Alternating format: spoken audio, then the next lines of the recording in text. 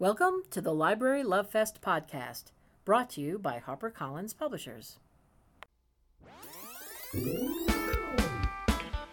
Book Buzz, HarperCollins Book Buzz. Check it out. Do-do-do, Book Buzz, HarperCollins Book Buzz. Brought to you by Library Love Fest. Hi, this is Virginia Stanley, Director of Library Marketing at HarperCollins. Recently, my team and I sat down with librarians from the tri-state area to discuss our winter and spring 2019 titles. This is the audio of that presentation. We start off talking about our newly developed podcast, which we think is a really valuable tool. So we hope that you find all of this information helpful to you. Thanks. Enjoy. Hi, everyone. We have a couple of housekeeping. What's our housekeeping? Oh, tell them, Lainey. We're social, as you might know, and we have a podcast. So I will make a few mentions of books that I'm talking about that are on our podcast, and you can find out where on our website as well. There's a title. Cool.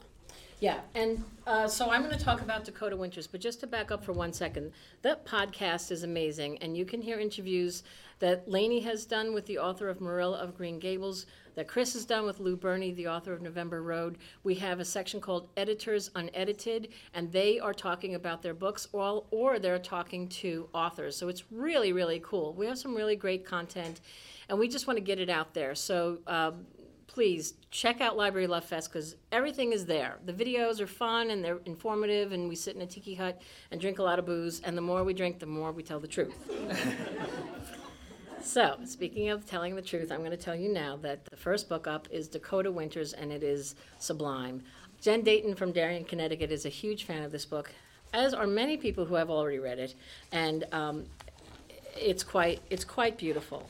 This is it is set in the building, the Dakota, in New York City, and it's set at 1979, and it is about a family. Their last name is the Winters, and this is their story. So when you open up the book, you are meeting this son who is coming back after serving, doing time in the Peace Corps, and he's recovering from this really bad bout of malaria. So he goes home to recover, and his father, who's had a sort of a mental breakdown, he was a nervous breakdown. He was a talk show host, and so he wants to. So it's a story about this family, and it's about how fractured this family really is. But it's also this really cool moment in time where it's leading up to the assassination of John Lennon. So he makes several appearances in the book, as do Ted and Joan Kennedy, Koch. I mean, it's really, the author is from the Upper West Side. He knows what he's talking about. He's a terrific writer, and this is just a great story about a family that lives in this absolutely beautiful building, and this wonderful time that New York is very scrappy, and there's lots of change going on there, and some really identifiable characters along the way. So that's it in a nutshell. I could go on forever about this book, but I don't have time. But please trust me when I tell you The Dakota Winters by Tom Barbash is divine. So the next book is The Boys in the Cave by Matt Gutman, and this is a look at the Thai cave, the boys that were trapped down there for 3 weeks, which I can't even imagine. So I learned a lot about the rescue that I didn't even know. I'm sure you all know about it from the news. But these boys were 11 to 16. They were on a soccer team in Thailand, and they went for one of the boys' birthdays to go into the cave and explore. And when they get into the cave, as monsoon season comes around, they got trapped. And 3 weeks, I can't even imagine. So they were stuck down there. They had rescues, and it was insane for even one of the boys to make it out alive. All of the boys on the team made it out, which is crazy. So this is the story. This is the behind-the-scenes look. So Matt is an award-winning ABC News chief national correspondent. He's reported from over 40 countries.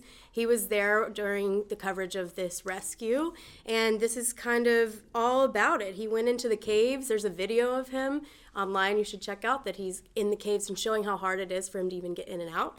And he really has a lot of info on who the boys are and why they were there and how they survived. They licked condensation off of the cave walls to survive. So it's going to be a great heroic story, and all kind of questions are answered. And that's The Boys in the Cave by Matt Gutman. Okay, the next book up is Free Fall by Jessica Barry. This is a terrific edge-of-your-seat thriller, a debut. This is a big, big book for us. So you see the announced print on there, 200,000. Tell you where we're going with this book that's coming out in January. This is a story about a woman. When you start this book, it is so cool because it's a private plane that has crashed in the Colorado Rockies, and there's one survivor, this woman. It was her fiance who was piloting the plane. He's gone, and she is you're literally right there when she sort of like shakes the dust off of herself and tries to figure out how she has to get out of this plane and how she has to sort of scavenge what she finds. Things are far-flung. Things are hanging in trees, her belongings, and what can she take? And it's just this, it's very heady and it's very surreal, but it is very atmospheric, and it's kind of hard to breathe when you read this opening scene. So you find out that not only is this woman trying to get out of this plane, she doesn't even know if this thing's going to explode. She has to make her way through this terrain, but then you start to find out that she's actually not only running away from the plane and trying to, find help, she's also running away from her past, and specifically some guys who are looking to get her. And if they find out that she survived this plane crash, they're going to kill her. So that's the first part of this thing. The second part of this thing, this is a mother-daughter story. So there's, then you switch back and forth because it's told from both points of view, the mother and the daughter. And the mother is, she is estranged from her daughter. And so when the town police come to tell her that there's been a crash and they think that it's her daughter, she's ashamed actually to tell him that, we haven't actually spoken. I don't know anything about her. So she has a sense that she may actually be alive, that her daughter may actually be alive. And so begins this story of these two women who are one is trying to escape danger, and one is trying to find her daughter, who she's sure has, something has changed and something bad is going on. So it takes place in the Colorado Rockies, and as I say, this woman has to make herself through this treacherous mountain wilderness. And can her mother find her in time? It takes you to San Diego and Maine. It's sweeping, and it's really, really good. I have a great quote from Karen Slaughter, which I'll read quickly, which says, "Jessica Barry's debut novel opens at full throttle and never lets up. Set aside a few hours before you open this book. Once you start reading, you won't want to stop. Truer words never spoken." Free Fall by Jessica Barry. And you again. And me again. Hello. Bowl Away by Elizabeth McCracken. Who is excited besides us that Elizabeth McCracken has a book? Very excited. Yes. Her debut novel, The Giant's House, was a finalist for the National Book Award. Her other book, The Niagara Falls All Over Again, won the Penn New England Award. And now it's been 20 years almost, and we have her book, Bowl Away, which is this really amazing story set in the turn of the century. And it's set in New England at the turn of the 20th century. And it is about a woman who is passed out. She's unconscious. She's found in this cemetery, in this town in Massachusetts, this New England town. And she has nothing with her but a bowling ball, a candle pin, and 15 pounds of gold on her person. I know. I found out a lot about candlepin bowling because I didn't know anything about that. Because I thought, what is this? And so there's a whole different way to play, and there's a whole different way that the ball is structured, and the pins are structured, and it's really cool. So and that's actually where candlepin bowling started, which I didn't know. It's amazing what you can find out at the library. But so Bertha Truitt is the woman at the center of this thing, and people are sort of, she's found and subsequently marries the doctor in town who found her, and she's kind of this oddity, but she's she starts this candlepin bowling pin alley, the Truett Bowling Alley. And it's like a thing in town, and she's odd, and she's weird, but she's fun, but she doesn't tell you anything that's going on. She's all holding her very close to her vest. But she dies. And somebody comes along and says, I'm a relative, and I'm due the inheritance. And so this is a really wacky story about a family with family secrets. It's funny, but it also gives you this really great slice of history at that time.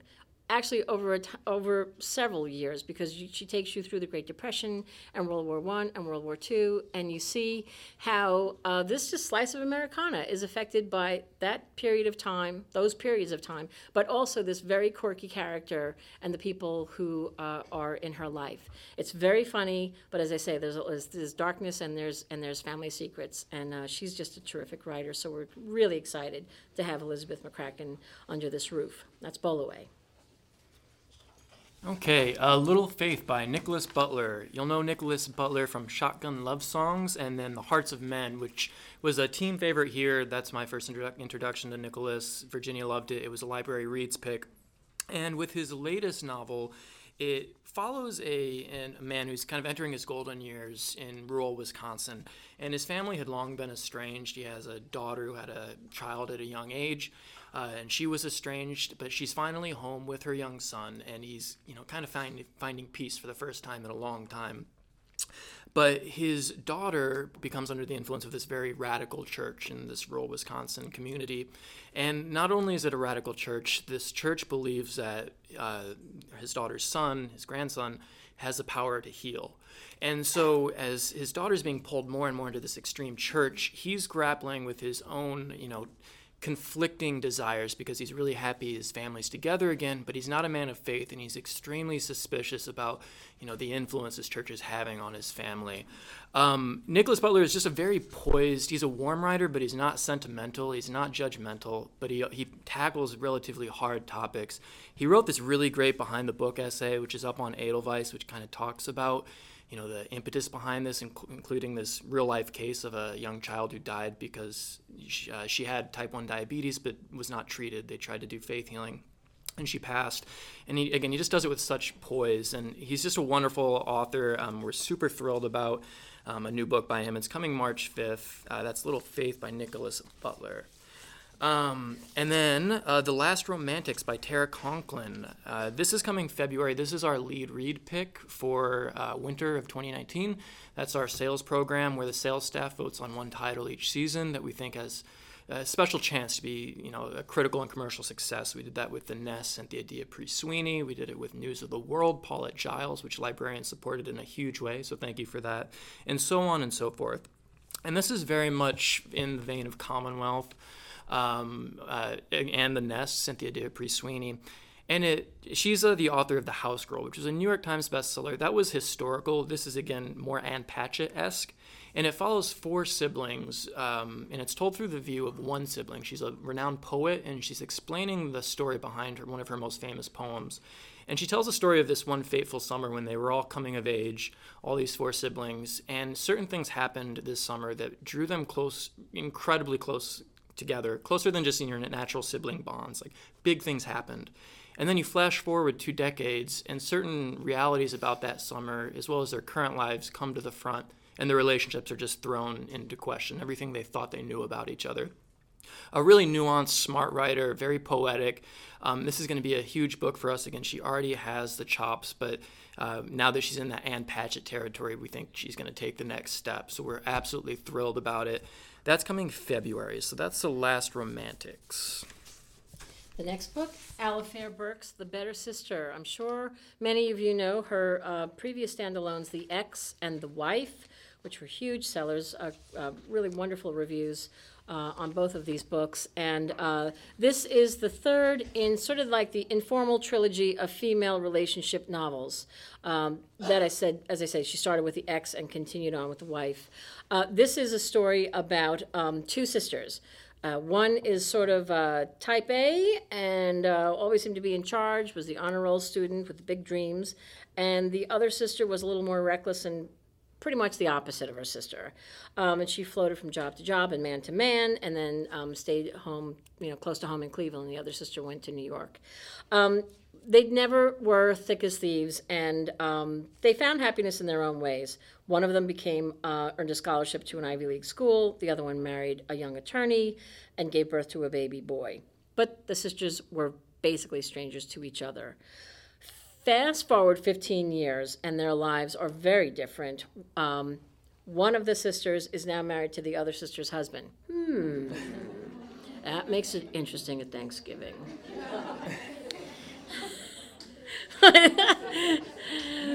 But when he's murdered by a masked intruder, they reluctantly have to get together, and perhaps the teenage son might be involved, might not be involved. You need to read it to find out. She does twisty domestic noir really, really well.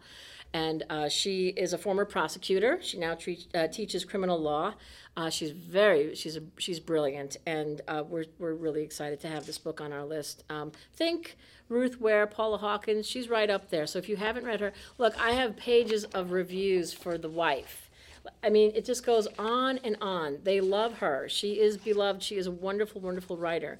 So if you haven't yet read Alifair Burke, please start, and you won't stop. Also, her mother was a librarian. So, Now we're going to stop, and we're going to have guest speaker from Harlequin. This is Lynette Kim. Oh my gosh, I love you guys. Thank you. What am I doing up here? Harper has so kindly let me shoehorn myself in to talk about our big book of 2019 called Beautiful Bad by Annie Ward. The novel opens with a frantic 911 call. There's a child crying in the background. Of course, the police are on the scene immediately. They immediately called the crime the day of the killing. And this happens in Kansas, but before you can figure out what in the world just happened, who's dead, where's the child, is the child okay, we flash back actually to the Balkans, where two friends, they're two 20-something-year-olds, their names are Maddie and Joanna, they're best friends, and they are both living and working in the Balkans, one as a travel writer, one as an international rescue worker. They give themselves a night off, much deserved. They meet a British Army man, a military man named Ian, and that's when the story really, really takes off. This is a story about three friends who love each other very fiercely. They live very recklessly, and when one of them is betrayed, there's going to be hell to pay. So the story flashes back and forth between Kansas and then Bulgaria, London, Iraq, and New York. So yes, this is a thriller. Yes, there are definitely twists and turns, but what really makes this special for us is that the author, Annie Ward, is also a travel writer, and so she spent a lot of time really immersed in the countries that end up spanning her book. In fact, I found out just an hour ago, every time we talk about this book, I find out something new, but Annie actually originally wrote this as a memoir. So the characters are based on her best friend, her husband. She said, essentially, everything is true in this book except for the murder, which is probably an important thing to know. It says a lot about her sense of humor. The book is also, it's really funny. It has a wry sense of humor, which I think also sort of sets it apart from thrillers. And I will leave you with one quote. Some random person named Virginia Stanley tweeted about this. She said, "I destroyed this galley at the beach, and it destroyed me right back." So the book is on the table out front, and I hope you pick up a copy, and I hope you love it as much as we do. Yay! Well, I have to say, when Lynette and I were talking, this book really is. I did destroy this book at the beach, and it was just wet and bent and curled, and so was I after I read it. But it's just wonderful, and so I'm so glad that Lynette could take time to talk to you about it, because when it was between us and Harlequin, Park Row, there are so many books to talk about. But if there's one book on that list that you guys really want to read, it's Beautiful Bad by Annie Ward. Okay, White Elephant by Julie Langsdorff. So this is a really, really strong debut that I think kind of combines that commercial appeal of The Nest, written in a similar tone, but takes that small town intrigue of like Celeste Ng that people love. where it takes place in this small town where this horribly ugly new house has been erected in this tight-knit community. That's the white elephant in the title. This immediately sets off this kind of power struggle between the owner of this horribly ugly home and the next-door neighbors. And from there, you just follow these really kind of funny, really fleshed out characters who are inhabiting this town, both the owner of the house, the husband and wife next door. The husband is really set on, clashing with this neighbor, whereas the wife finds herself horribly intrigued by him. So there's some things that happen between them. But also interesting characters aside from that. There's kind of this lawyer who has a horrible pot addiction, a young teenager who takes part in this prank that is supposed to be lighthearted but very much takes a darker turn. But it's all written like very light and refreshing and fun. But also, it's just a really strong book. It was highly sought after, so we're super excited that we were able to get it, especially for a debut. So that's White Elephant by Julie Langsdorff. Let's see. And then, in a very different tone, this is a really strong piece of nonfiction, another huge get for us. It's What Doesn't Kill You Makes You Blacker by Damon Young. Damon is the co-founder of VerySmartBrothers.com. He's one of the most widely read writers on race and identity working today. And he writes in a really strong, he doesn't hold back. He has humor, but he also hits to the core of issues in ways that you really wouldn't expect. And what I really found fascinating, so VerySmartBrothers.com is widely read, but the readership is very split. It's almost half and half, between white and black. More women read it than men, which is fascinating to me. But all the articles, especially specifically Damon, are incredibly strong. And so this is his memoir and essays where he's exploring issues of what it means to be not only a black man, but just what he goes through black women's experiences and what it means in your day-to-day interactions and how you filter that through. Is this happening because I'm a minority, because I'm black? What's happening here? And again, he just strikes to the truth of the issue time and time again. So a huge book. We're printing, it's a 200,000 announced initial print. We think this is a genre buster. It's really going to blow out in a special way. So that's coming March 26th. That's What Doesn't Kill You Makes You Blacker by Damon Young. Okay, The Affairs of the Falcons by Melissa Rivero. This is literary fiction coming out in April. And this is just set in the recent past, and it's sort of renewing the national debate about immigration.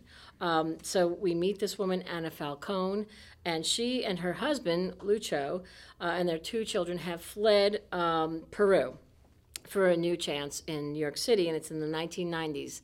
They are undocumented, and that has significantly curtailed their opportunities. She is indebted to a loan shark, this woman named Mama, and she's also stretched thin at her factory job. And also, to make matters worse, she's battling criticism from her husband's cousin. They're staying with him. He doesn't really want them there. And actually, she's trying to thwart off unwanted attention from the loan shark's husband. So there's a lot of stuff going on here, and she's trying to figure out how to keep these kids safe, how to make a life there, because the pressure is building, and what lines is she willing to cross in order to protect her family. So this is about building a new life. Actually, the author was born in Peru. She was raised in Brooklyn, and she was undocumented for most of her life. She became a citizen in her early 20s. And she's a beautiful writer, so she knows of what she writes, and we're very, this is a powerful book, The Affairs of the Falcons by Melissa Rivero. Wait, I'm going to go back and say one thing. Lisa Coe, author of The Leavers. I want to read this. Melissa Rivero writes about love with all of its beauty, fierceness, and complications, of motherhood and hard choices, the bonds of family and homeland, and the sacrifices made for survival and a better future. Ana Rios is an unforgettable character and a necessary American hero. There we go. So the next book is American Pop by Snowden Wright. I'm so jazzed for this book. I'm excited. It's something special, I really think. So Snowden, his first, Play Pretty Blues is his novel before this. It was the recipient of the 2012 Summer Literary Seminars Grey Wolf Prize. So this book is an epic. It's just a family saga. It's over 100 years of American history, but it follows one family, the Forsters, and they own a soda company. So the Panola Soda Company, Pan Cola, as they like to say, it's so big in the South, and they're from a really small town in Mississippi. I am too. So I immediately, when they launched this book, I was like, I need the manuscript right now. I need to read it. Like, it felt like a little bit of home. But Snowden is from Mississippi. He wrote about this family. He went back there. He lived in New York for a while, went back, and his grandfather left him an inheritance. So he went to live in a cottage and write this book. And he said, and there's a great behind the book on Edelweiss, but he says he went back to find something. You know, there's subtle discrepancies in the South sometimes that you kind of is like an off note you hear, but really it's the rise and fall, and there's love there. And I think he does a really good job putting it in this book.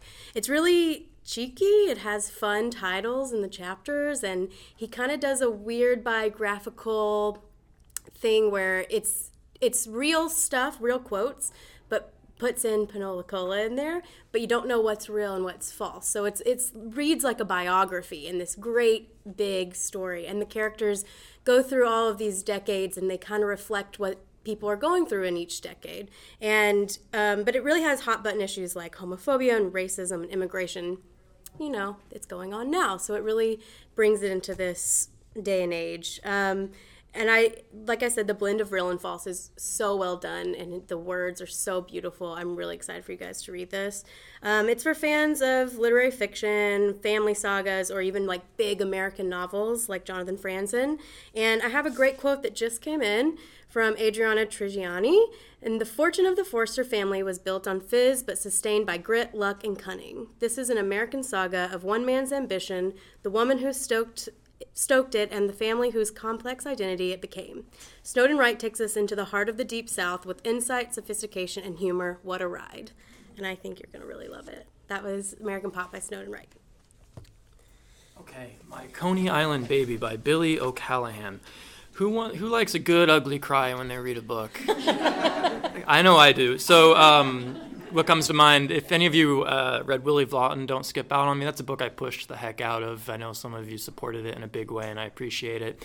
Their writing style is very different, but it has that same kind of, not intentionally sad, but it explores people in hard spots, whether by circumstance or their own choices or a mix of the two. Billy O'Callahan's this revered Irish author, and this is his first book with us, and it follows two people, both married to a different person, who have this decades-long love affair where they meet in a seedy by-the-hours motel on Coney Island, and this is like they've just maintained this. They love each other, but their lives draw them apart continually. And this all kind of comes to a head. As you can imagine, where is this headed? And it's headed towards some really hard choices and some tragic moments. It's sad but not sentimental. It's just, it's beautifully written. He has a very strong prose style that's unique to him, but just beautiful and still very readable. So this is for fans of like William Trevor. And again, just a really special sad book. So bring your tissues, pull down the blinds, and just be ready. It's beautiful. So that's My Coney Island Baby by Billy O'Callahan. And then I'm still going to be talking about Boy Swallows Universe by Trent Dalton.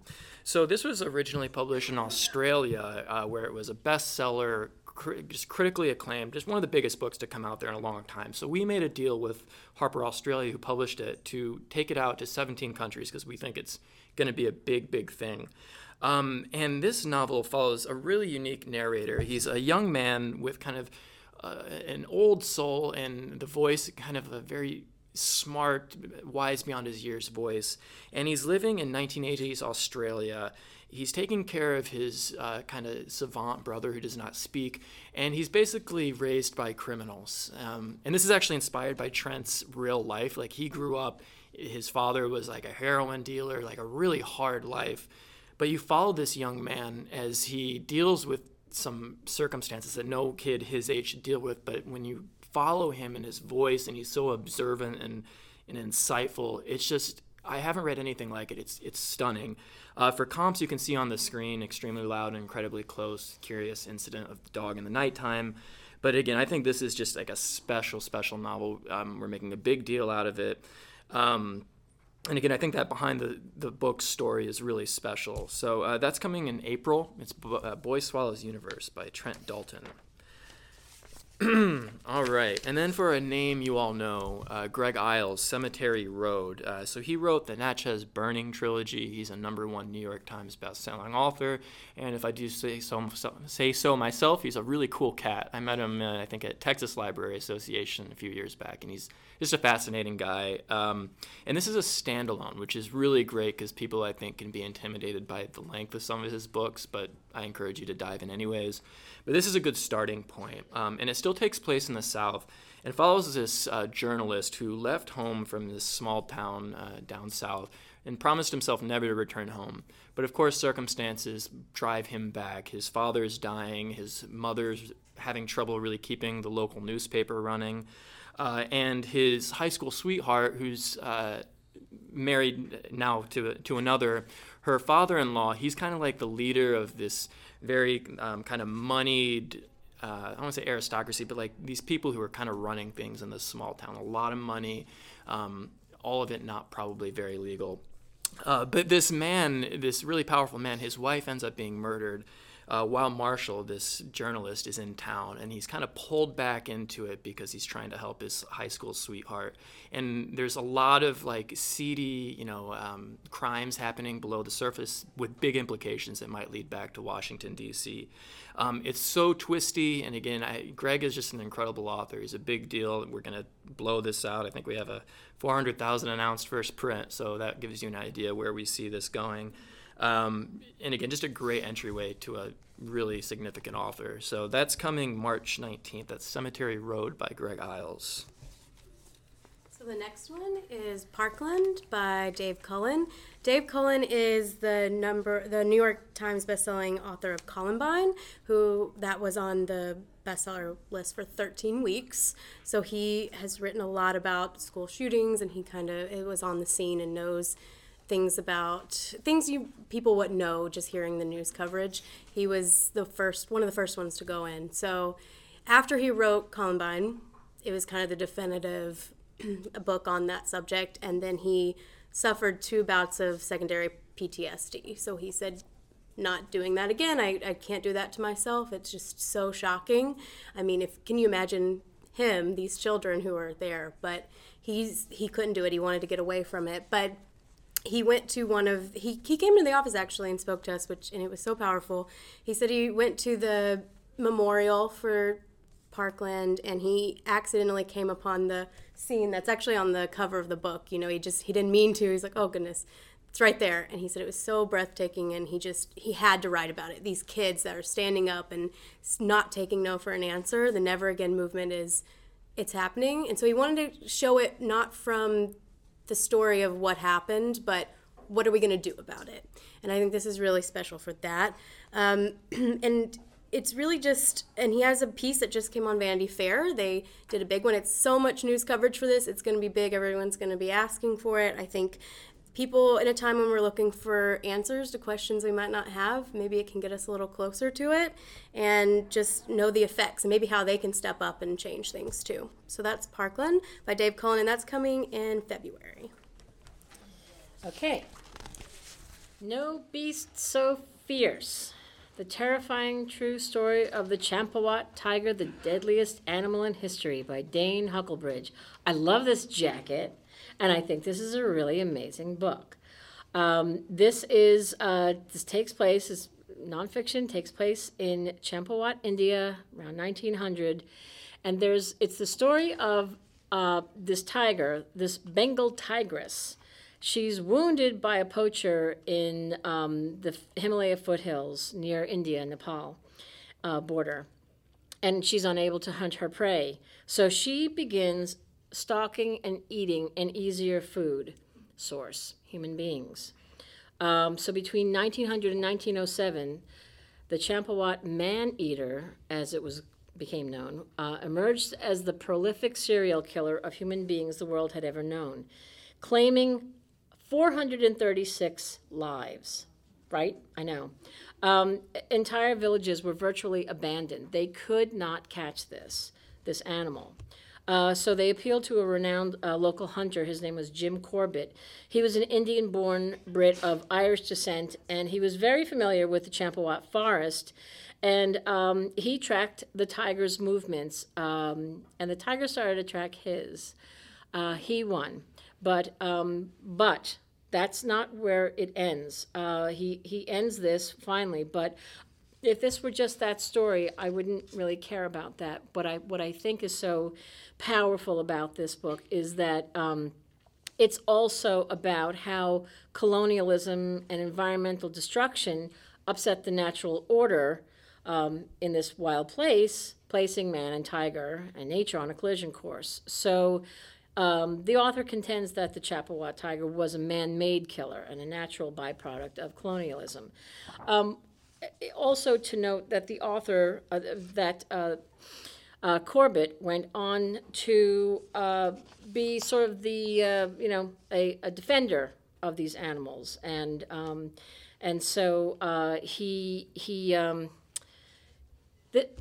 it was not his intention to just kill them. I mean, he had a feeling about them, and so it's a very powerful story. But they're calling it American Sniper meets Jaws. But I really think it's just a very smart book. And he actually wrote a book himself back in the 40s when this took place.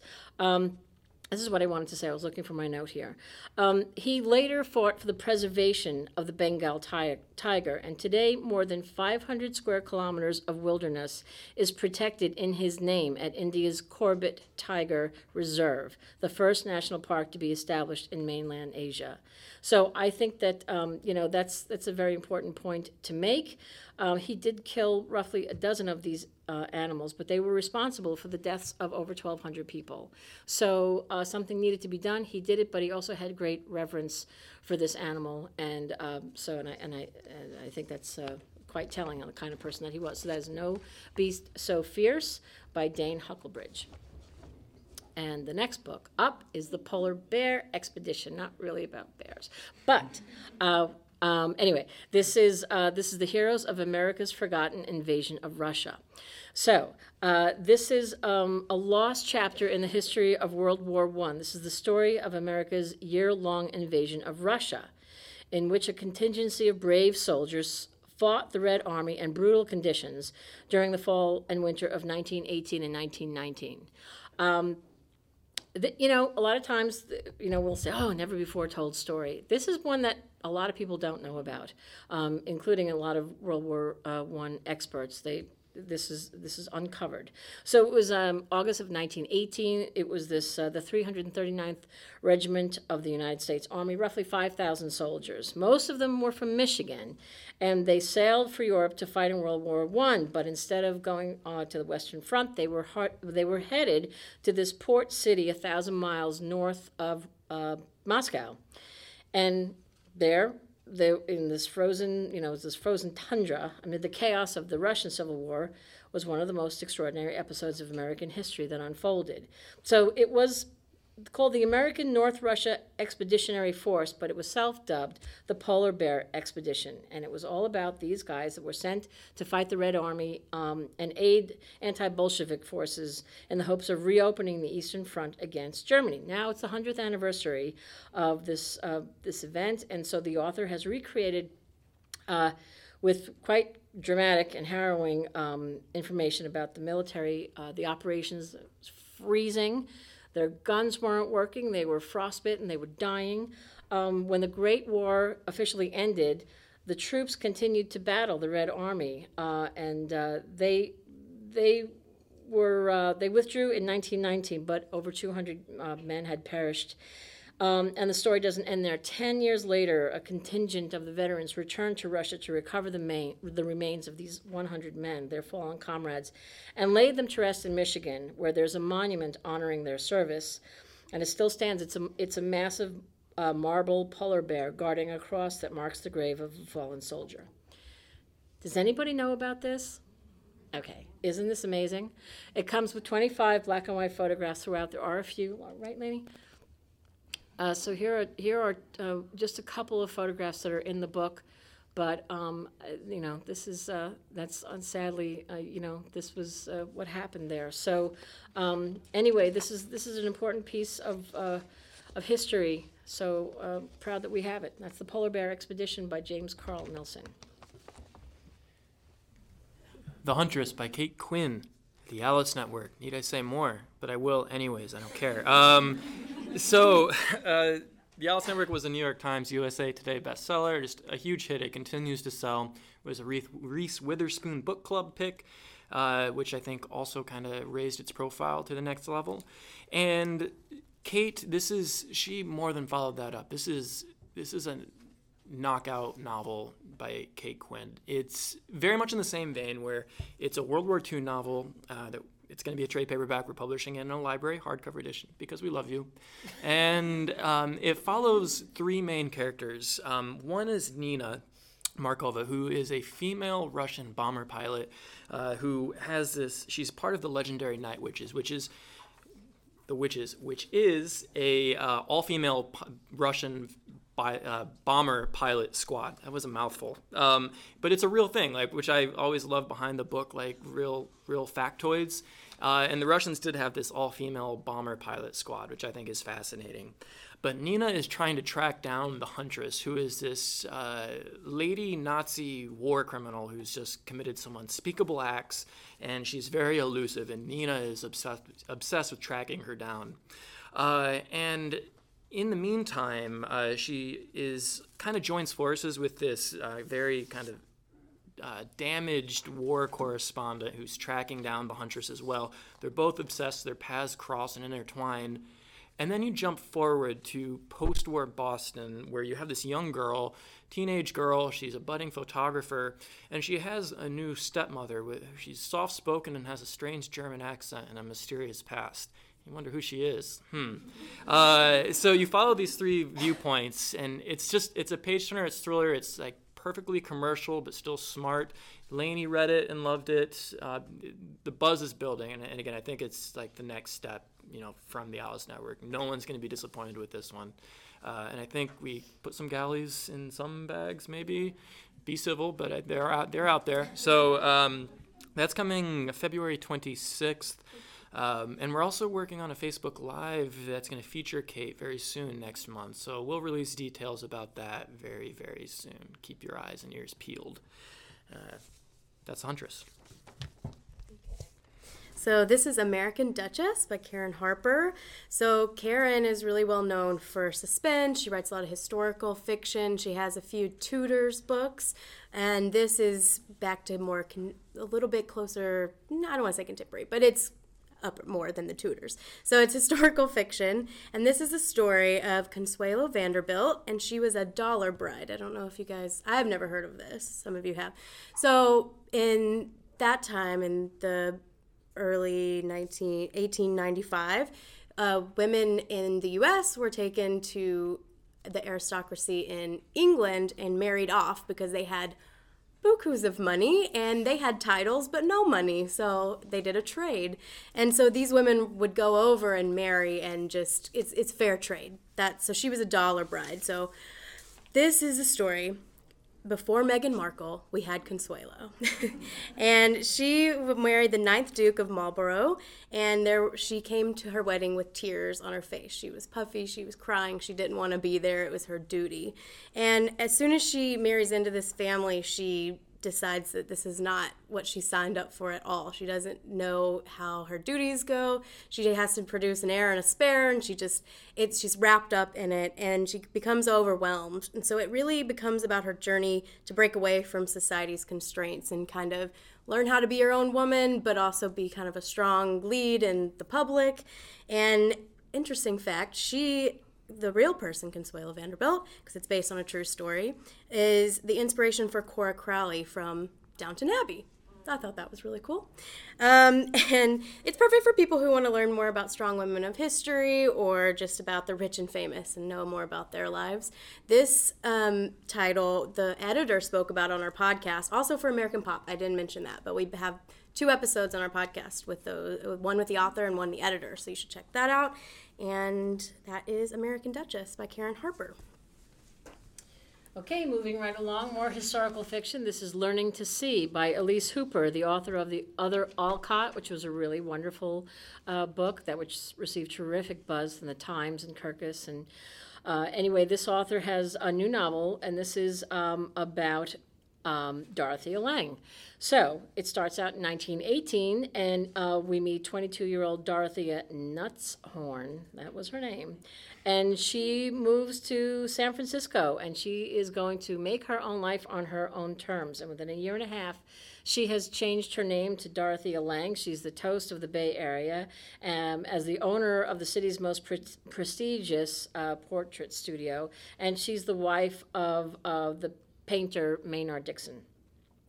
So can you just fast forward for 1 second? So we know this iconic photo, right? Yeah. And the next one. Oh, sorry. That's okay. So that, yes. And when I have to be honest, when I didn't know. And so when I saw that picture, I'm like, oh, now it all comes together. There's a PS section in the book that goes into a lot of her life, and there's interesting photographs that she has taken that are in the book. But this is, as I say, historical fiction, but with this amazing life by this woman who, of the time, that was not what women were supposed to be doing. And she was out there. By the early 30s, the economy was collapsing. Her marriage wasn't working out so well. She's got to figure out how to support these 2 kids on her own. And she starts going out there and using her camera and capturing moments that put her on the map, actually. She captures the horrific conditions of America's poor. And when we go into the Second World War, she wants to know what to do. How can she fight this injustice? And she captures the injustice of the incarceration of Japanese Americans during World War II. Which, if you go back for 1 second, that's the other photograph. And so this is all about her life. Again, set in a fictional in a setting, but she's quite amazing. So as I say, there's a PS section in the book. One thing that I thought was kind of interesting is that the government, during the Second World War, the government impounded her photographs of the Japanese evacuation and internment. And even after the war was over, they weren't letting go of these photographs for quite some time. So anyway, they were widely exhibited in the 2000s. In 2017, a lot of these photographs that had been impounded were exhibited in an exhibit called Images of the Internment at the Franklin D. Roosevelt Library and Museum. So really powerful stuff there. I'm really excited to have this novel on our list. Okay, Prisoner. This is by Jason Rezaian. This is a story about a Washington Post Tehran bureau chief, Jason Rezaian, who was arrested by Iranian police. He was accused of spying for America, which was not the case at all. He actually thought that they were kidding around, but they weren't. They were using him as a political chip, so to speak. He spent 18 months in prison. With impossible, highly diplomatic stakes. He had a lot of people working on his behalf to free him. Barack Obama, John Kerry. There was a huge social media platform, Free Jason, trying to get him out. He did nothing wrong, but this was all to leverage, political leverage during the Iran nuclear deal negotiations. And of course, he was freed on the day that the agreement was finalized. But he talks in this book about the exhausting interrogations. They put him in a closed-door trial. It was a big farce. And he talks about his childhood growing up in Northern California and his bond with his Iranian father. His wife was also arrested with him, but she was let go after a couple months. But he really spent some time there and has some amazing stories to tell. He was never convicted, never sentenced. He was convicted, but he was never sentenced of espionage in this closed-door trial in Iran in 2015. So this is his story. That's Prisoner by Jason Rezaian.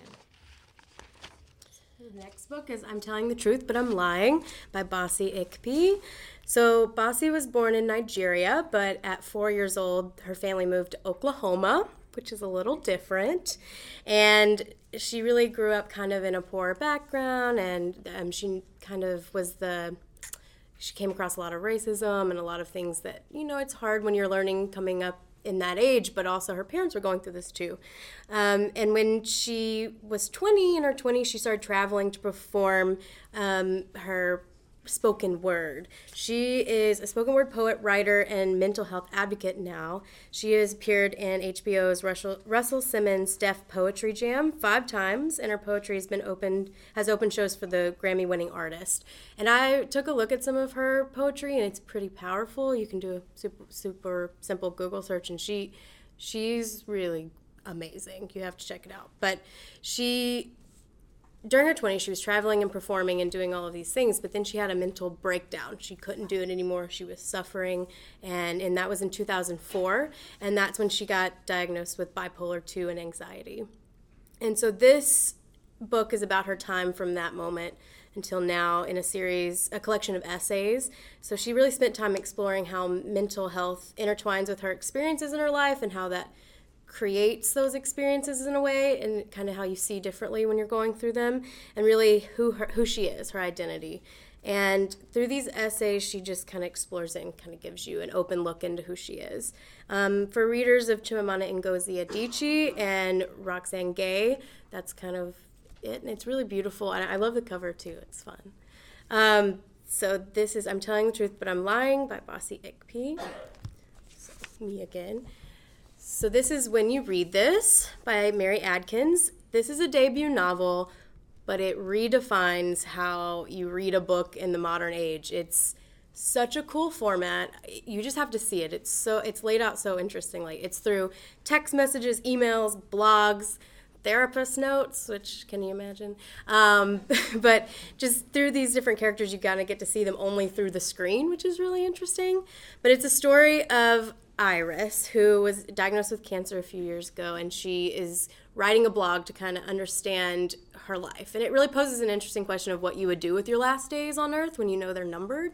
So she's writing this blog, and then she sadly passes away. But at the beginning of the book, you meet Carl, who is a very ambitious intern. He's one of my favorite characters in the book.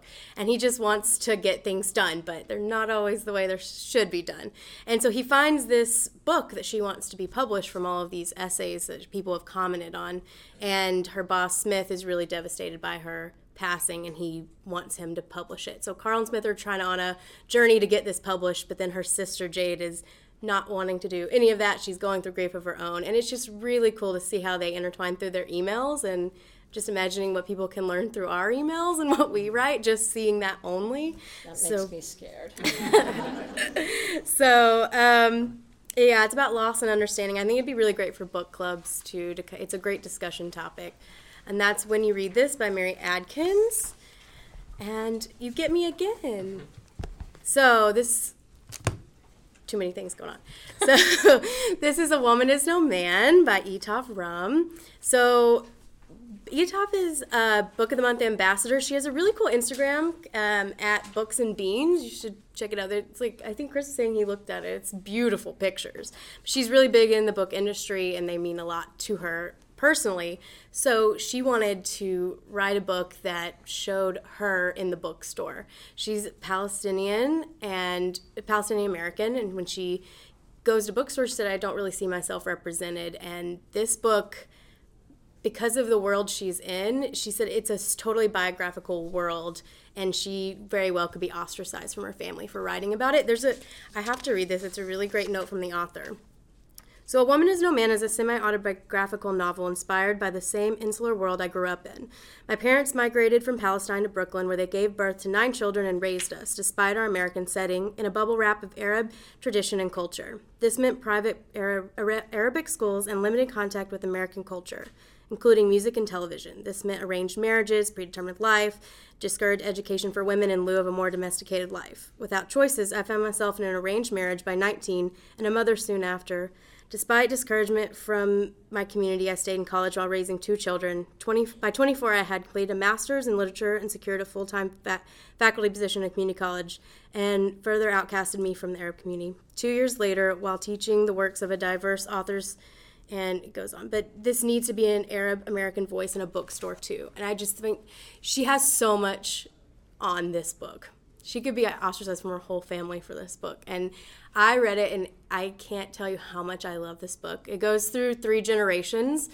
One woman is in Palestine, and she gets married off to someone in America who they kind of go home for a true Palestinian woman, bring her back, and it's her relationship with her in-laws and her daughter later on. So goes to Brooklyn. These women don't even leave their street in Brooklyn. They don't go outside. They don't know anything other than this world. And she reads books and looks out the window and hopes for a different day. And it really kind of hammers in the little things of, you're not a man, you're not a man. And she hears that every chapter, and it really, I think, shows kind of what the world is. I'll stop talking because I could talk forever, but in the vein of Celeste Ng and Dark Family Mysteries, it's going to be for you. So, Woman is No Man, Itafram.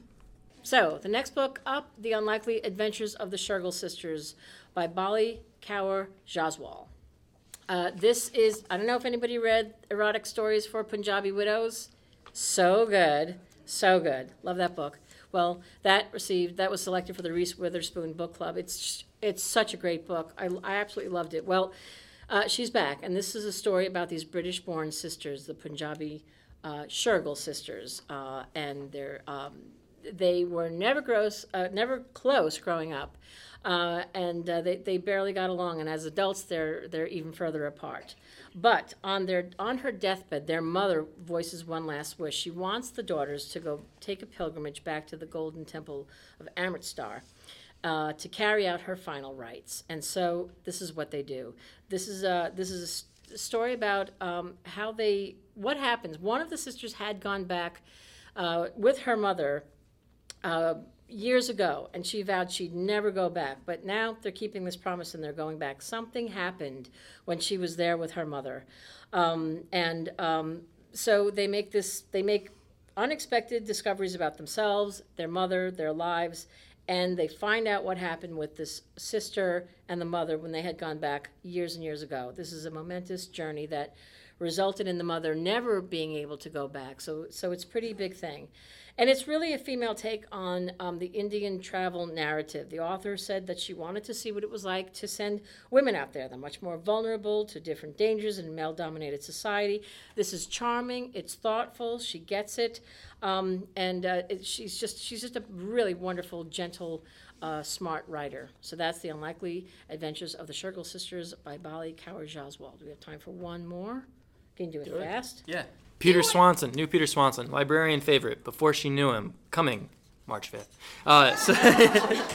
So he wrote The Kindworth Killing, he wrote The Girl with the Clock for a Heart, he wrote Her Every Fear, et cetera, et cetera. And this is a really cool, he's the twist master with thrillers, and this is a really interesting take of the unreliable narrator where you have this young artist living with her husband outside Boston. She has a history of bipolar, but she has it together, and she's obsessed with true crime. And they have this new couple that moves in next door. She goes and visits them, goes into the guy's office, and sees this trophy that looks very similar to a trophy that was reported missing from a murder 5 years ago. And she's obsessed with true crime, so this immediately clicks with her, and she's like, okay, who is this guy? And then as opposed to being like where no one believes her, well, they don't believe her. But the guy, the supposed murderer, knows she knows he knows, he knows she knows, she knows he knows, and so on and so forth. But so it's this cat and mouse thing where, they kind of she's trying to decide how to break out and get this guy, arrested, but no one believes her. So it's a really cool take, on the standard kind of domestic thriller. And that's what Peter does. He just kind of upends your expectations and does it in a really unique way. I love this. I think it's a new step for him, and he keeps getting better with each novel. And he has legions of dedicated fans, and this is the next step for him, and it's super fun. I loved it. So that's Before She Knew Him, coming March 5th. I realize that we've been so steadfast about getting all of our books out on time that we haven't used our famous sound machines from Bed Bath & Beyond, so I'm just going to arbitrarily push a button and see what happens. Let's try a different one. That's how I'm going to feel after my first glass of wine. Do you care to push a button? Let's see. This one looks like a fork. Oh, it's a bomb. Never mind. No, It's just, no, that you already did that one. This one looks like a. I'm glad Brian's gone. I thought it very highbrow here. Yeah. All right. Here we go. So, what? Oh. What are you gonna say? Oh, I said, shall we begin from whence we left? Shall we begin from whence we left? Yes, we shall. Does that sound nice to Let's you? begin from where shall we left. Let's Let's do it. Yeah, crazy. All right, where are we at now? Laney Maney Maze, what's happening? She'll figure it out. I'm going to start talking. We'll all catch up. Something's wrong. Okay. Something's happening. I'm putting this slide on the because we went to the beginning and now we're here. Okay. That's so cool. So, anyway, Wait, she knows, he what knows, about he knows. this? What? Ah. There we go. All right, next book. The Night Agent, Matthew Quirk. So this is a Washington, D.C. political thriller that is very much in the vein of like Harlan Coben, David Baldacci, James Patterson, about a FBI agent in the White House Situation Room. And this is oddly timely. He's trying to save America from a catastrophic betrayal and a Russian mole in the White House. Could never happen. I don't know. If you can suspend your disbelief, you'll really like this book. No, this is Matthew Quirk. He's worked for The Atlantic, kind of with war crimes, political maneuvering. He's like pulling stuff from the headlines, and it's a very propulsive read. It's a big deal for us. I'm trying to think of what I want to say about it beyond just, again, the Russian element is so oddly timely. But the guy just has the chops. And some of the quotes from some of this genre's big hitters kind of reinforce that. So like Lee Child says, plenty of breathless one more chapter, stay up late suspense wrapped around a meaty and timely story, irresistible. I like this Michael Connelly quote, "The Night Agent rocks, fast as hell, especially with Quirk's steady hand and control. The story is impossible to put out of mind once you enter this look-over-your-shoulder shadow world. Relevant and revealing, this is one of the best thrillers to come along in years." So I think Michael says it right there. So this is, again, a big deal for us. It's coming, January 15th, so not that far away. That's The Night Agent by Matthew Quirk. Mercy River by Glenn Eric Hamilton. This is, I'll start first by saying that Glenn Eric Hamilton's debut book, Past Crimes was the title, won the Anthony McCavity and the Strand Critics Award and was nominated for the Edgar, the Barry, and the Nero. That was his first book. In this series, the Van Shaw series, Van Shaw is a character in this book. This is the fourth book in the series. I need to make it clear, you don't need to have read any of the other three. You don't need to read them in order. The only benefit, I would say, to reading them in order is that you see the character development of Van Shaw through the stories. But, if, first of all, anybody wants a copy of Past Crimes, send me an email, because it's on the handout, and I'll send you one, because I think you're going to get hooked on this guy. So this is the fourth one in the series, and it highlights this character. This is very, very character-driven. It's great plotting, but more so than that, it's really about the development of this guy, this Van Shaw, and he's got this kind of struggle that's at the heart of this protagonist, is whether this guy is going to walk the straight and narrow line and live this honorable life, or rely on his criminal past and instincts to see justice served. So he's helping a fellow veteran who is accused of murder. Van Shaw is helping him, and Van is run into this dangerous labyrinth about smuggling opioids and ruthless mercenaries and deadly family secrets. And it also challenges his notions of brotherhood and justice. At the center of the book is his friend Leo Pack, who is arrested for murder when he is at this sort of reunion of hundreds of former and active Rangers. So it's like this annual thing that these guys do. It's this crazy weekend, and somebody ends up dead, and he needs Van Shaw to help him get out of this. So. That's the sort of the framework of this book. But again, it's gritty, it's atmospheric, and it's plotting is wonderful, character is more. So dive in to this series with past crimes. I will send you a copy. Send me an email if you're interested, and I will send this to you. We have big hopes for this book. He's located in Seattle. Is he in Seattle? He lives in California now. He's from Seattle. And he's just a wonderful, wonderful writer. So that is Mercy River by Glenn Eric Hamilton. So the next book is No Exit by Taylor Adams. This is one we're really getting behind. This is a new thriller that's coming out. Taylor is a director, and this is going to be so chilling. Like, when it's hot outside, this is what you need to read because you'll just be cooled off after. And I enjoyed it so much. So, like I said, it's a thriller. It follows Darcy Thorne. So she's in college, and her mom is just diagnosed with cancer, so she decides to go back and see her in her hometown, but they're not really that close, and neither is her sister, so she's like dealing with all of that stuff too. But when she is on her way going through the Rockies, she stops at a rest area in the middle of a blizzard because she can't go anywhere, and there's 4 different people at this rest stop. And she is trying to get signal. She's not there to make friends. She's ready to get home. And when she walks by one of the cars, she looks in the back and thinks she might have dreamed it, but turns out she didn't. There's a little girl in a cage in the back of a van, which, what do you even do in that situation? But so she decides she's going to get this girl out, and she's got to figure out which of the 4 people did this. And so it's twisty.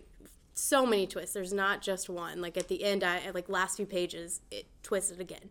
And so she's really the hero we all need. She's not a perfect person, but she kind of knows the difference between right and wrong, and it's very clear that this is wrong. So she goes after this little girl and tries to figure out why she's missing and try to save her before it's too late.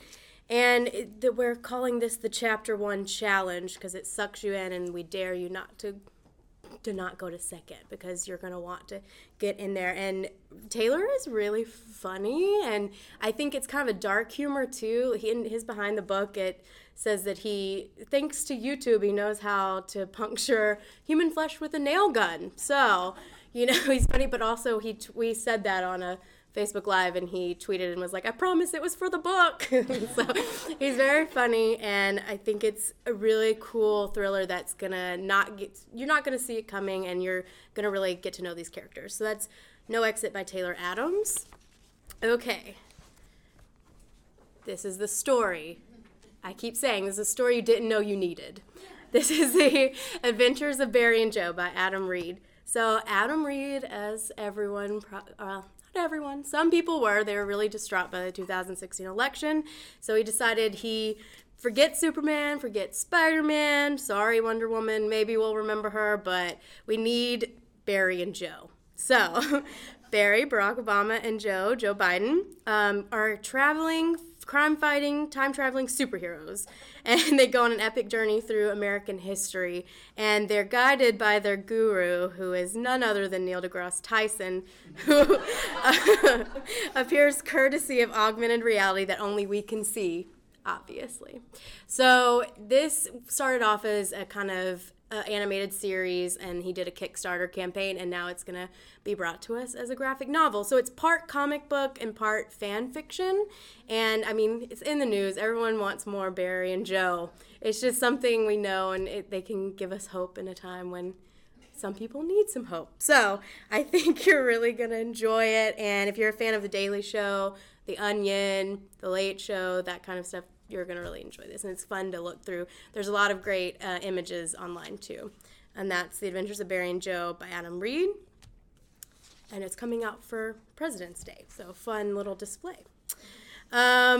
So the next one is 99% Mine. I love Sally Thorne. I loved The Hating Game, and this is her sophomore book, and she has worked so hard on it. I think with sophomore books, sometimes you're like, oh, the first one was so great, and so she really worked, and I think it comes through in this one. And her editor actually was telling me today that she's found something. She's already had a great voice, but this has like ignited a fire in her, and she is so ready to write the third after this. So I think we're all going to be really surprised by a sophomore novel. So her unique characters come back through this. It's not the same characters from The Hating Game, but I like that in the copy it says Crush, noun, a strong and often short-lived infatuation, particularly for someone beyond your reach. So this is a story about Darcy Barrett, and she met her dream guy at 8 years old, but he was stolen by her brother and her twin brother. So now he is his best friend, and he only knows about 1% about Darcy, and he's 99% loyal to her brother because they're best friends. So they grow up, she's working at a bar, and she's trying to find herself, and her grandmother leaves them a cottage, and they're trying to flip it to sell it, and her brother Jamie brings in Tom, the love interest, and they kind of get to know each other through this again, and she's thinking maybe I can steal him back. So that's 99% Mine by Sally Thorne. The Quintland Sisters by Shelley Wood. Okay, I would love to see a show of hands. Who remembers the Dion quintuplets? Okay. Yeah, right. Well, yes. We did a presentation last night to a bunch of readers, and some people said, oh my God, yes, and other people, younger people, didn't know who they were, which was one of the reasons why this author wrote this book. This is debut historical fiction, and it is about the Dion quintuplets. This is, it's centered on a reluctant midwife, this woman who is just 17 years old, when she assists in the birth of the Dion quintuplets. These are 5 tiny miracles. They're born to these very poor French farmers. And so this is told through the story of this young woman. The author did amazing research on this story. And, this family, this couple really didn't have any money. It was Northern Ontario, 1934. They already had 5 kids. And then they had these 5 babies, and they did not know that she was carrying 5 babies. It was, it was horrific. And they were all identical. So they ended up, it was hard times, and it ended up that these kids were used sort of as a circus.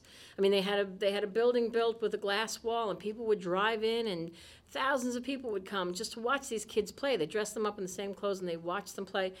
And of course, none of this ever ends well. And the government took the kids away because they thought that the parents couldn't handle it financially. So all of that is true, and all of that is built into around this novel. It's a story about love and heartache and resilience and family and government. And it's a coming of age story, and it was the strangest thing that that I don't think that anything like that had ever happened before. And of course, it had its terrible consequences in real life. But all of this is told through the fictional character of the woman who helps to birth these children, not knowing that she's going to help birth 5 children, and then watches them, personalizes each one of these girls. And so you get to learn about these kids too, and the woman is very torn between this is they're making money off of this, but also these kids are not living any kind of a normal life. As I say, the author did meticulous research. She also includes in the book a reading list and pulls from contemporary stories of the day. As I say, she was fascinated by this, but she also didn't want this story to die. I mean, she goes back to where they lived. She goes back and she sees where. Now it's kind of a dilapidated old structure, but this was where these kids lived, and this is where they had all, it was kind of, I hate to say it, but it was a sideshow. It's perfect for book clubs because there are a lot of moral questions here. The government of Canada took these kids away from their parents. Did that do more harm than good?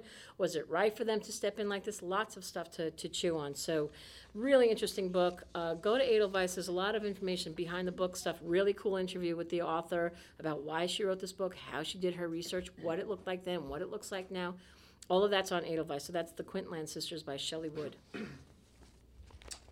All right, The Volunteer by Jack Fairweather. One man's mission to lead an underground army inside Auschwitz and stop the Holocaust.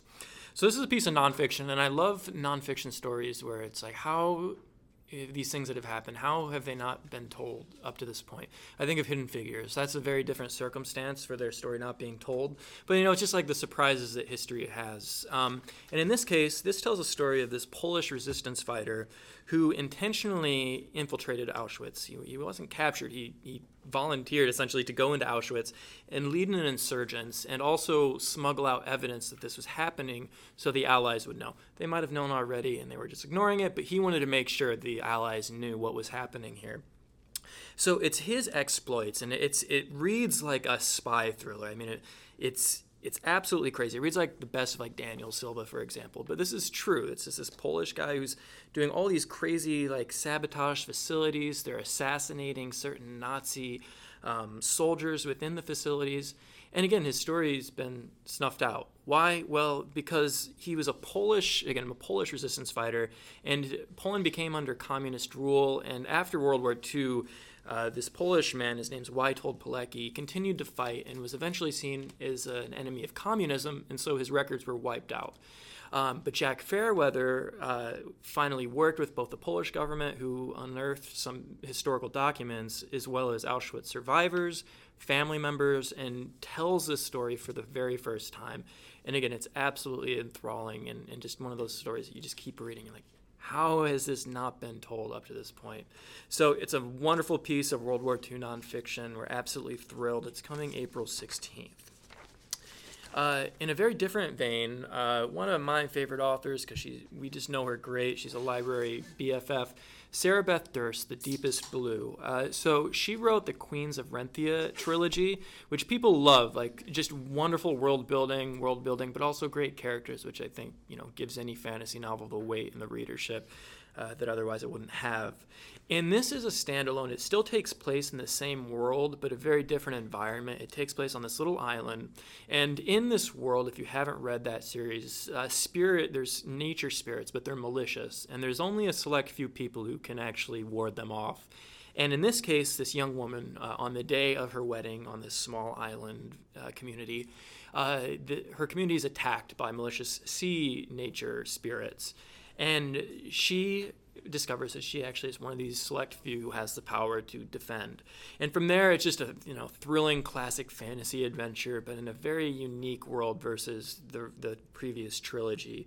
Again, I love Sarah Beth Durst. She's just a brilliant fantasy author. She won the Alex Award, the ALA Alex Award for The Queen of Blood. She's a big deal in the fantasy community, and this is a really great starting point. I love when there's standalones and trilogies that people might be like kind of intimidated initially. Start here, and you won't look back. So that's The Deepest Blue by Sarah Beth Durst. So, a question I ask myself a lot. Am I dying? So this book is for your hypochondriac friend, but also as a reference guide. So Doctors Christopher Kelly and Mark Eisenberg they're cardiologists at Columbia University Medical Center, and they decided to write kind of a catch-all. Like, if you ask yourself, am I dying, don't go to Google. They even say, like, where did Google get his medical degree? I don't know. So that's kind of the wit that comes through in the book. It's fun and it's kind of quick. It is a reference guide. You don't have to read it all the way through. It's got different titles, like some of them I'll read: back pain, bloating, chest pain, constipation. So it kind of goes through and you can read from there, but it's within those, it's broken down into either take a chill pill so you don't have to worry about it, or make a doctor's appointment, or you need to get to the ER right now. So you can kind of go through a flow chart of if you're dying or not. So I think it's fun, and like I said, it can be a gift to someone like that. I think it's funny, but also it really does have true stuff from cardiologists and doctors who know what they're talking about. And I feel like, maybe stay off Google and go to Am I Dying? So that is out in December. Perfect for Christmas. So Am I Dying? Dr. Christopher Kelly and Mark Eisenberg. And then we just put some health and wellness books together for you guys. It's on your handout. And we actually have... We have, I think, a couple of, we've been talking to librarians who are telling us. I had a nice long conversation with Mallory Ahrens at Darien during the PLA conference, and she said, listen, we would love to have, a shortcut to health and wellness, physical, emotional, spiritual wellness. So we put these together. Let us know if these are helpful to you. honestly, when we're done with all of this, which will be soon, let us know what you want to hear more about, what's helpful to you, what's not. This is the first time we've done this, and we want to do it again. So, we welcome all your feedback, and let us know if this is the kind of thing, if we capture all this kind of stuff, does this help you? So here's just a snapshot, and it's on your handouts. We also have some cookbooks, Go With Health. Some cooking health books and some pasta. Yum. So, after Am I Dying? What perfect book? Then The Eulogist.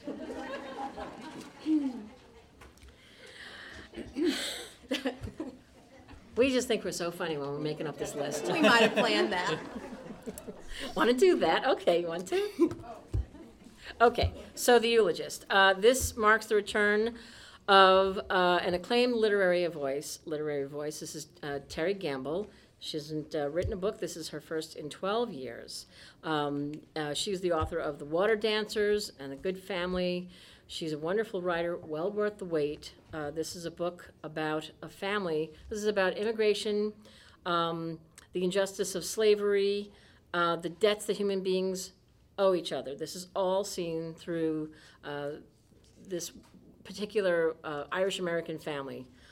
So they're cheated out of this family called the Givens family, and they're cheated out of their estate in Northern Ireland after the Napoleonic Wars. So they go to America. It's 1819, and they've lost everything. They make their way to Seattle, down the Ohio River, and start their lives. It's at first a family, sort of a nuclear family. The mother and the father, for various reasons, are no longer in the picture. The mother actually dies in childbirth. And so we're left with these three siblings, a girl and two guys, and they have to fend for themselves. One of them ends up marrying into a prosperous family, so he's doing okay, starts a business. The other one becomes a preacher, and the daughter is very independent-minded, and she enters into this partnership in marriage with this local doctor. So when her husband dies of this infection, she needs to bring his body back to his family home in Kentucky, and when she gets there, she meets his estranged brother and realizes he is a slave owner. And so she is completely horrified, and because of, they're learning as they go, but because before they didn't care, they were indifferent, it wasn't on their radar, it didn't affect their lives. Well, now it does.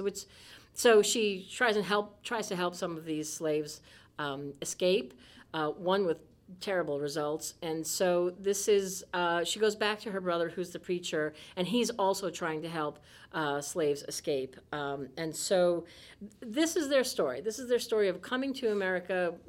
It's fraught with everything that could possibly go wrong, poverty and losing their parents for various reasons, and then how they make their way in the world and how they fight the injustice of slavery, and how they come into their own, and how they are with each other, how they connect those dots.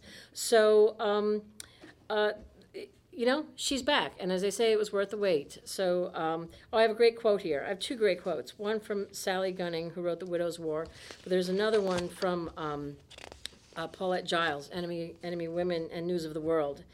She says, a captivating historical novel of family loyalties and conflict and the borders between freedom and slavery, The Eulogist is a searing portrait of the Ohio Valley and its pre-Civil War turmoil with beautifully drawn characters. Highly recommended. So that's Paulette Giles talking about The Eulogist by Terry Gamble. So, this is The House of Beauty by Melba Escobar. Melba's a journalist, and this title was actually chosen as one of the best books of 2016 by Columbia National Novel Prize. And this is, it's described as Narcos meets Claws, and I feel like if you, doesn't it just put something in your mind? It's great. I love that description. But this is a story of Karen, who lives in Columbia, and she works at House of Beauty, which is a salon.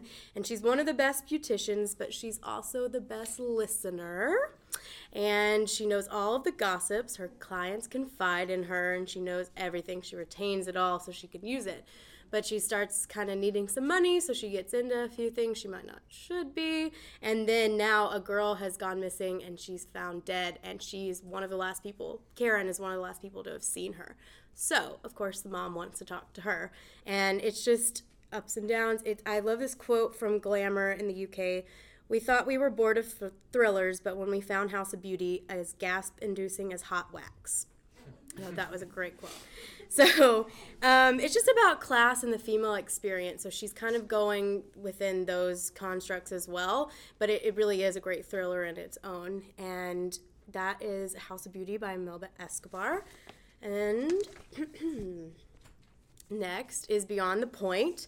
So, a journalist as well. This is by Claire Gibson. This is her debut novel. She grew up at West Point. Her dad was a teacher there, a professor, and she just kind of knows about this world, but she also interviewed a lot of women who graduated from West Point, which, I mean, I don't know anything about that experience, so I can imagine that was a really cool experience to learn from them. But this is the story. It's historical, it's fiction, so it's not anybody real, but she based all of the girls on stories that she heard and pulling it all together.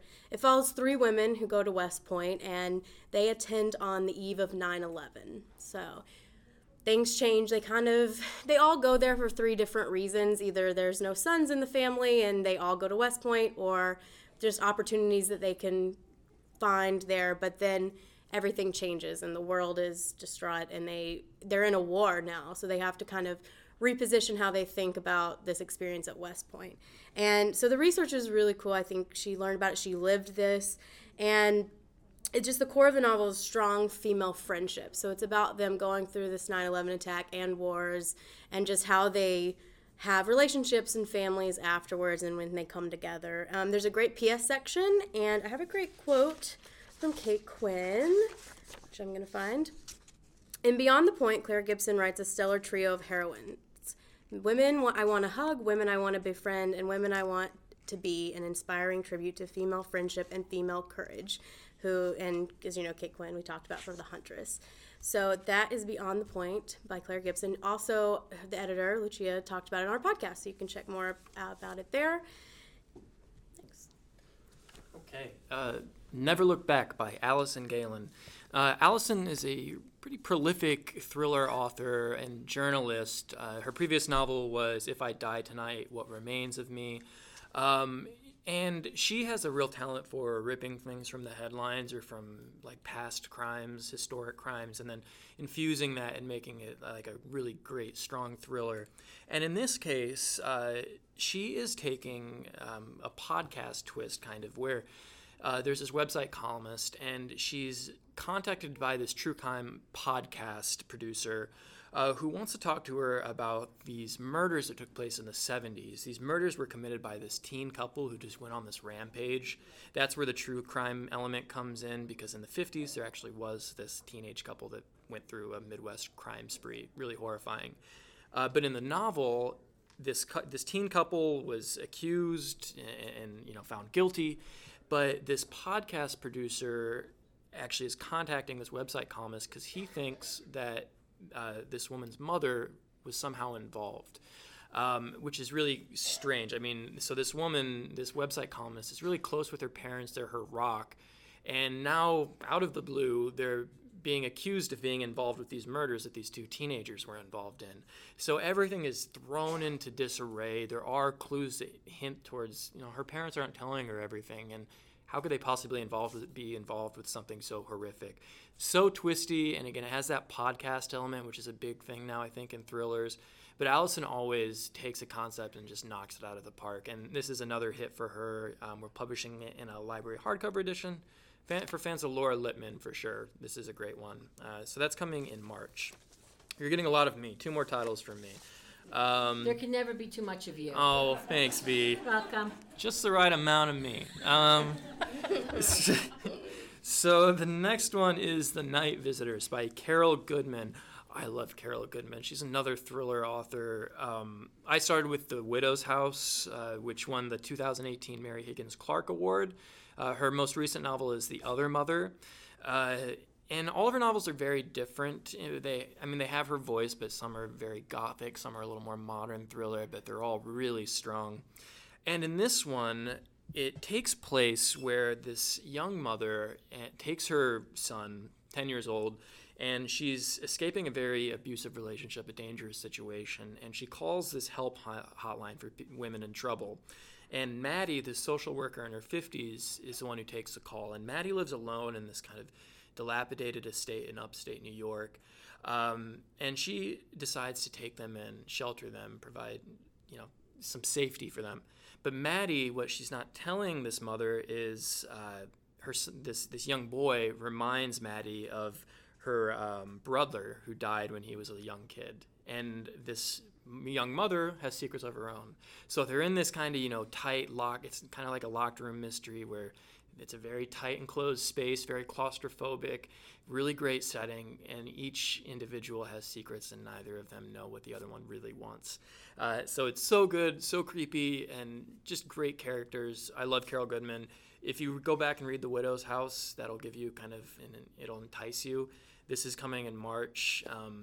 Super excited. It's a trade paperback. We're publishing it in a library hardcover edition, though. So, because we love libraries and we want you to read Carol Goodman. That's The Night Visitors.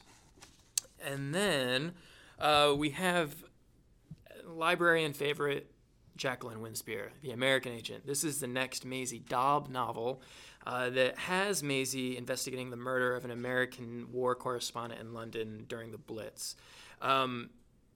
Do we have Maisie Dobb fans here? People who are okay. There's one right there. Yeah. Okay. That's enough.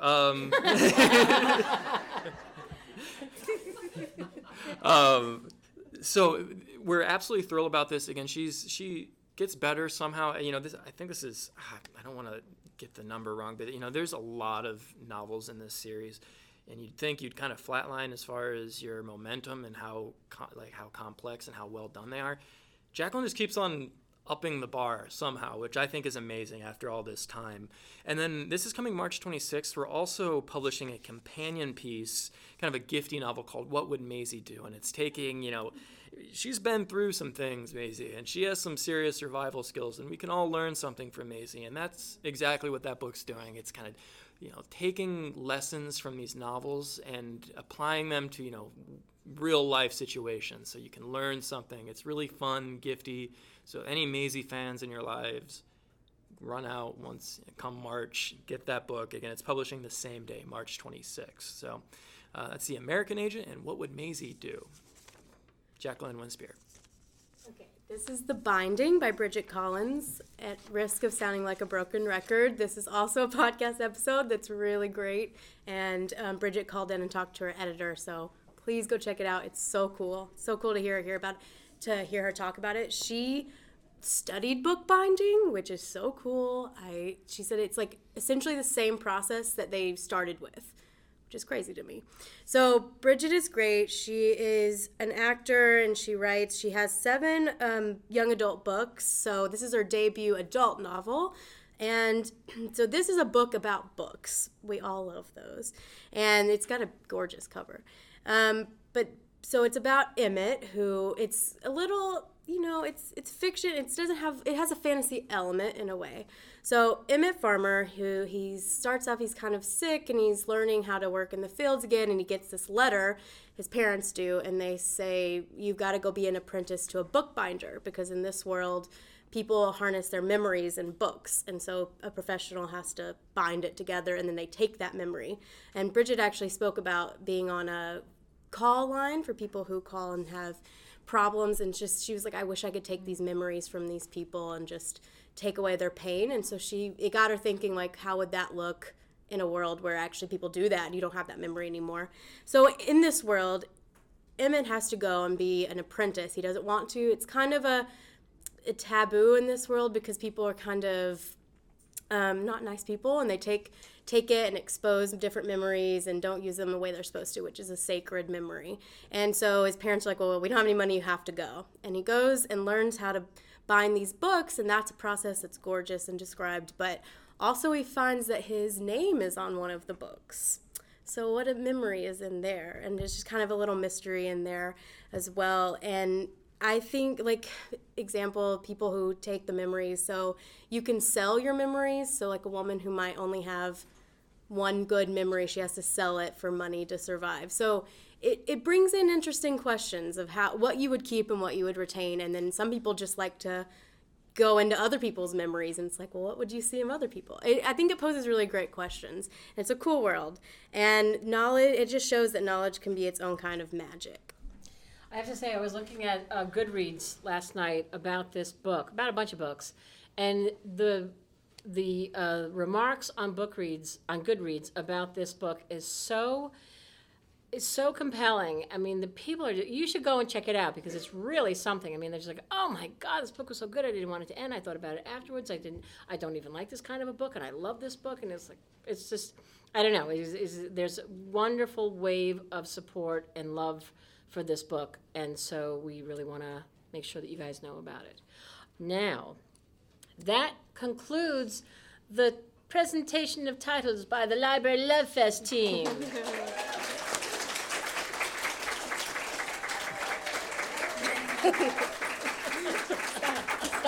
Stop.